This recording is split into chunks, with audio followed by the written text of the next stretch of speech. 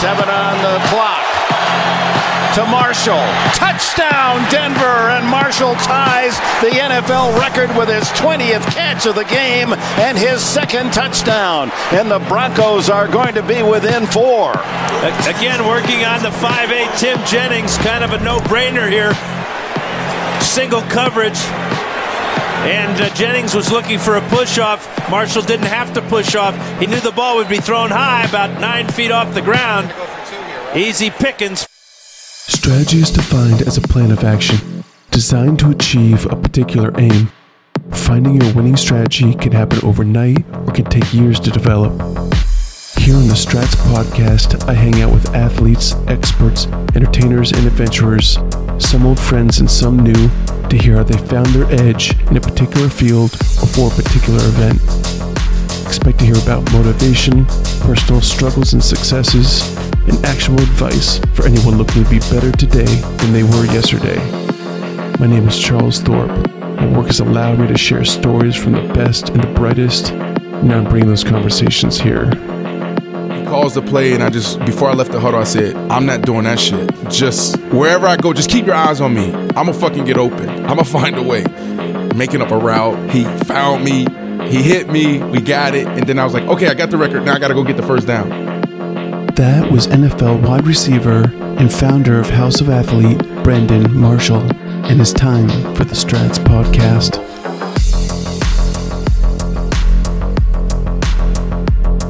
I'm going to kind of start a little bit at the beginning, if you don't mind. Throw it all the way back. Yeah, throw it all the way back to, like, when did you first get a football in your hands? Oh, wow. Do you remember? Yeah, we're going all the way back there.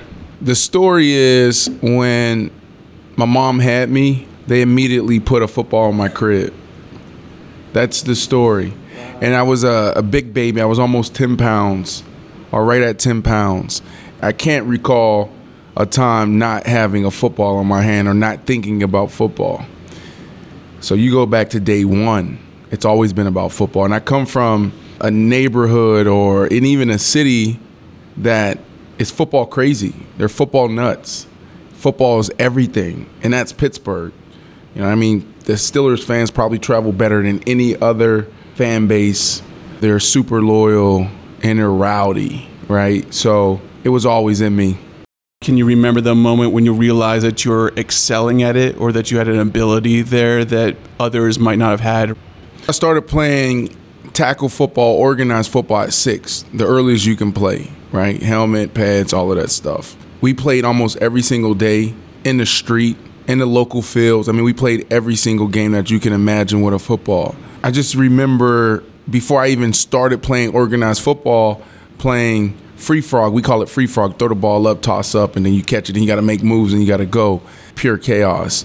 And I just remember always being shifty and having the agility and making people miss. I felt special then from a football standpoint. You think about Barry Sanders, that's the guy that I idolized and looked up to. So being 4 or 5 years old, playing toss-up football, I was making guys miss. And then my first year playing organized ball, I played offensive line. I wore like number 62. And then the very last game, they put me at running back. And my first carry, I took it 99 yards for a touchdown. So I grew up playing running back, and I outgrew the position and fell in love with wide receiver. You kind of took us through that story arc that I was going to hit upon, is because other players in the league had compared you to somebody that should be playing a different position.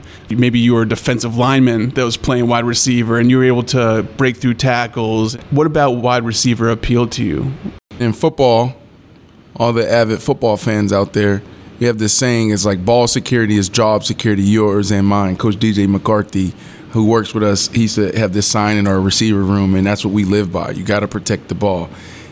I moved from Florida to Augusta, Georgia, and that was new. I was a new kid, and they had like 6 running backs that grew up in this system. When I was growing, I was like at the beginning of this growth spurt. It's my freshman year, and they gave me an opportunity in the jamboree to play running back. I was like, all right, we're gonna let you try it, but I was really good at running back. And the first play, toss to the right, it felt like Barry Sanders. Made 4 or 5 guys missed, spent across field, beautiful play, 20-yard gain. Okay, interesting. Ran the same exact play again, and it felt like it was like the same movement, like shaking, making people miss, spin, cut across field, 20-yard gain, but I fumbled. And when I fumbled the ball, they were like, all right, well, that's enough for you at running back. And that offseason, my pops, they wanted me to play wide receiver and corner and all these other things. So my pops took me out, and he showed me how to run a 10-yard out cut. And the way he taught me, right, and this is really important because it goes into, like, details. I never understood why, like, if a coach draw a play on the board and it's like 10 yards, 15 yards, like, get your damn depth. Right? Do it exactly this way. Like that, the goal is to do it that way. I could never understand how some of the younger players come in and it's a 10-yard route and they're short. They're at 8, they're at 9, they're at 12, 15, right? So like do it. And then you'll grow into a place where you can kind of like take creative control. It's like an art out there, right? And you start feeling certain things and, you know, you can tweak your route, the beginning, maybe halfway through. You might be a 10-yard route. You might change your tempo or the speed. You know, be deceptive a little bit, or at the top you might look left, but you're really going right. But anyways, my dad, that offseason, he showed me how to run this 10-yard out. He was like, all right, I want you to run from this line to that line, go straight down, right? And we did that, and I mastered that route. And then I played safety and corner, and that was fine. Wasn't getting the ball a lot. And back in the day, especially playing in Georgia, those 2 years, we didn't really throw the ball like that. So we're talking about maybe 20 catches, right?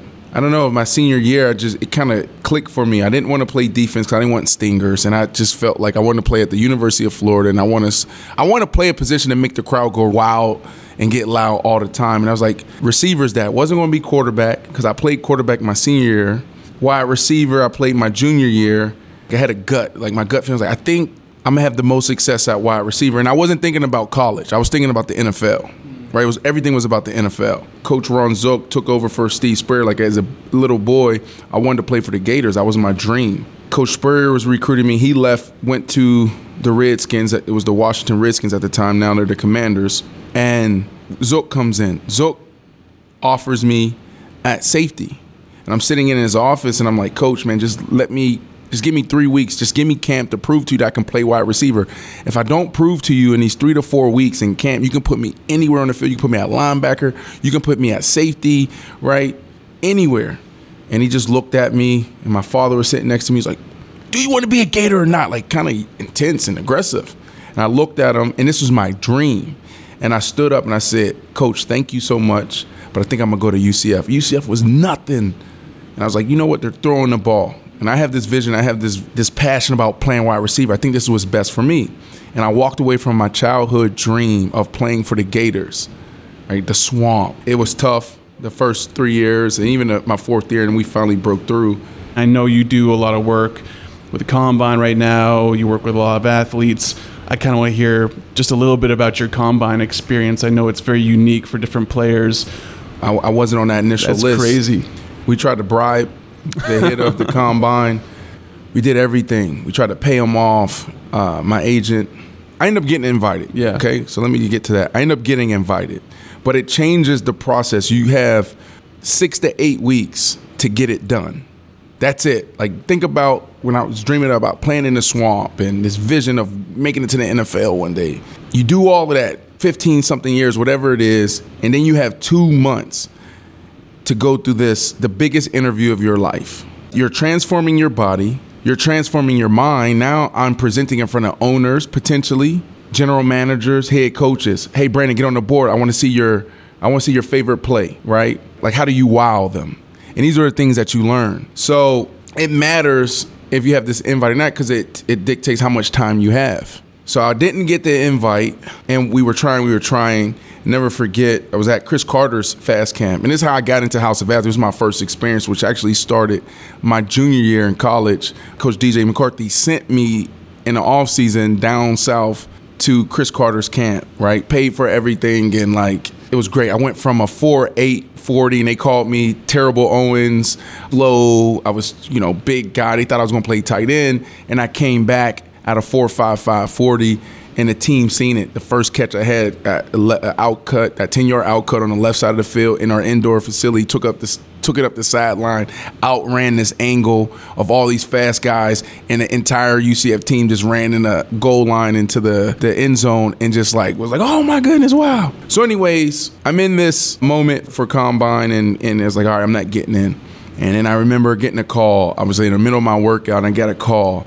And they called Chris Carter's, the office front. They're like, Brandon, you got a call. And it was the guy who ran the Combine. He's like, hey, we got you in. And I had fucking 3 weeks. So now we had to supercharge it to really be ready in 3 weeks. So it was intense, but it was a great experience because now I had the opportunity to be on the stage with all the other wide receivers. And didn't matter what school you were at. I don't care if you went to Florida. I don't care if you went to Florida State. Miami now, it was awesome. It was intense. A lot of anxiety around that time. But when I left the Combine, I was like, oh, I could play in the NFL. I should go first round. I ended up going fourth round, but I'm like, Greg Jennings looked good. Delaney Walker, he was a wide receiver, came from a small school. He ended up playing tight end, having a legendary career. He looked good. Santonio Holmes looked good. And then there was maybe one other wide receiver that I thought that should be potentially drafted ahead of me. There ended up being 14 receivers or so drafted ahead of me. Probably had the longest career, and statistically, there was one point in my career where I looked at this, and this is the competitive side, right? There was one point halfway through my career, I added up all of their stats, yards, touchdowns, receptions. Smoked them. And all of those guys combined, I had more. How did you train during the early parts of your career to make you successful as a wide receiver? What were the things that you were doing, that you were working on to give yourself that quickness and to dial in those jukes and to be able to move like you did? I feel like a lot of the agility and shiftiness that I had was just God-given, or if it was environmental playing ball when I was little. But as far as how I trained when I got to the league, speed, strength, and even working on perfecting my craft, that was all routine. But it started at Chris Carter's. Chris Carter, he had Randy Moss there and all the legend wide receivers training there during that time. And that's where the ELG treadmill from Woodway that's in our facilities now, that's where that came from, was overspeed training. That was that moment I had, how I went from 4.8 to 4.5, caught that out on the left side of the field, took off on the sideline, the team, ran the angle, the team was there, right? Because I'm that ELG treadmill, right? And so the speed comes from that. And then you just take from other people. You see the veterans in a locker room, doing different things and how they recover. I didn't get a massage. I didn't do dry needling. I ain't believe in any of the MAT, ART, any of that crap. Back in the day, I called it foo-foo stuff, right? That get hurt. And they're like, where are you going to be out 4 to 6 weeks?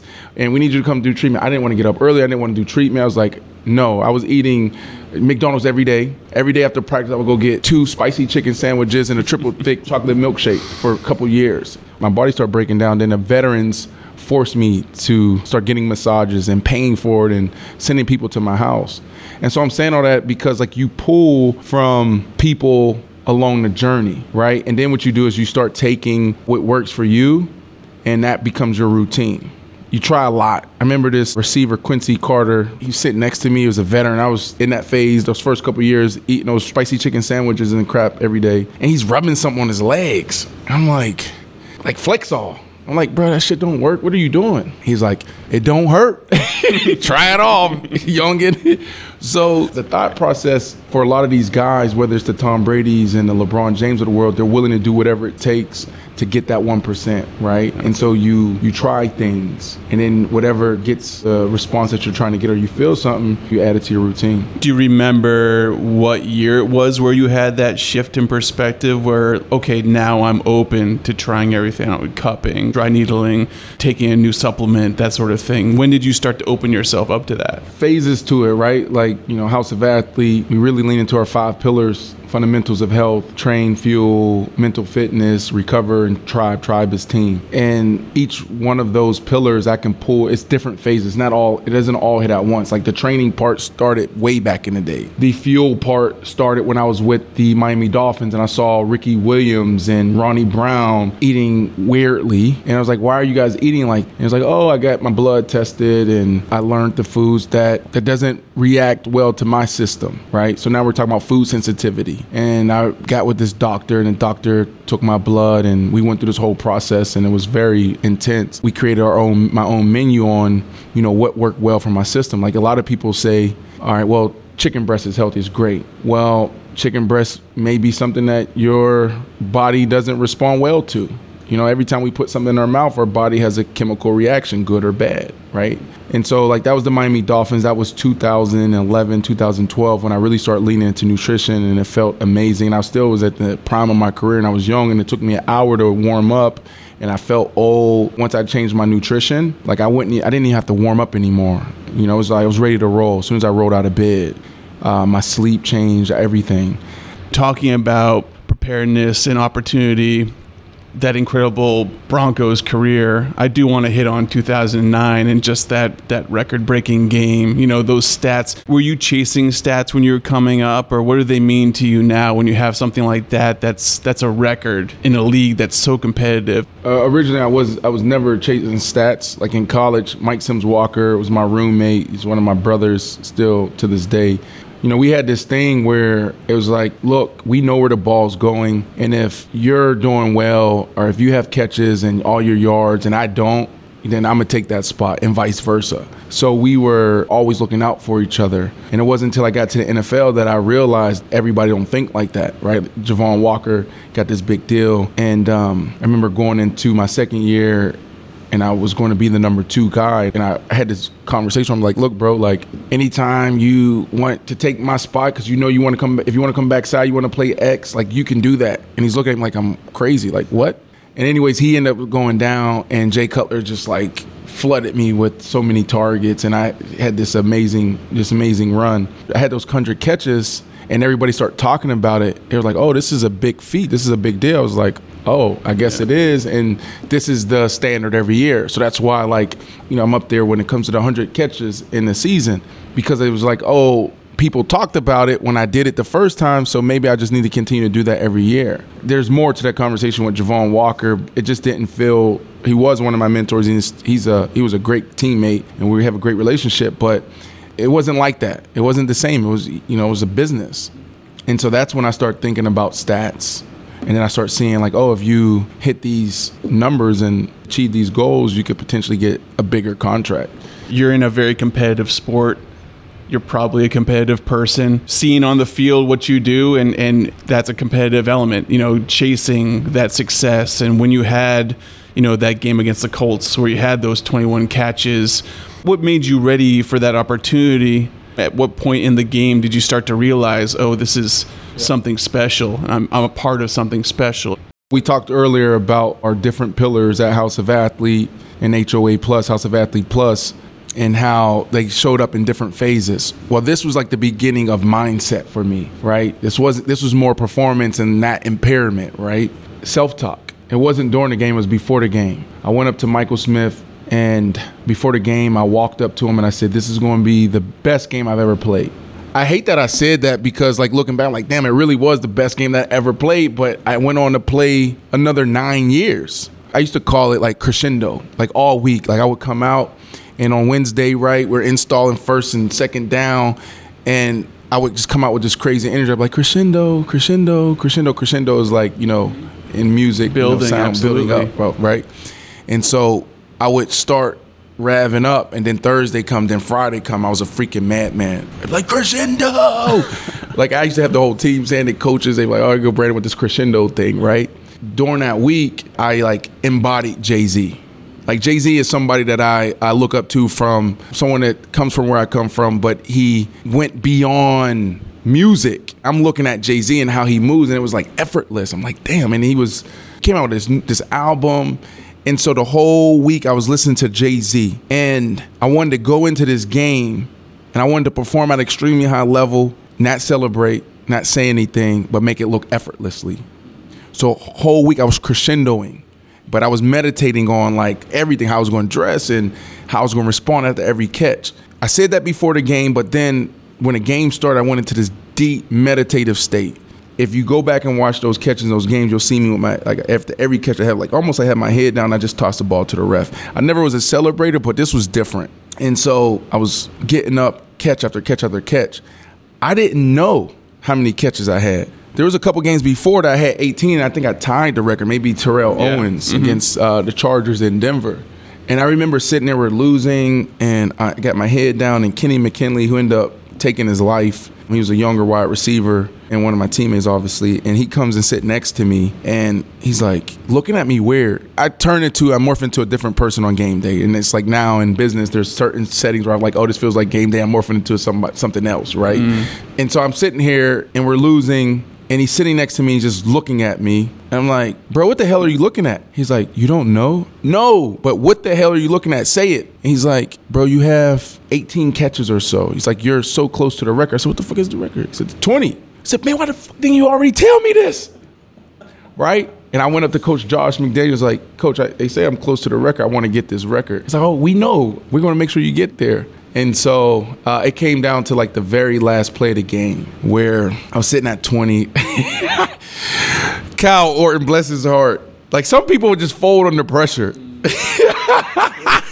So Kyle, everybody wanted me to get this record.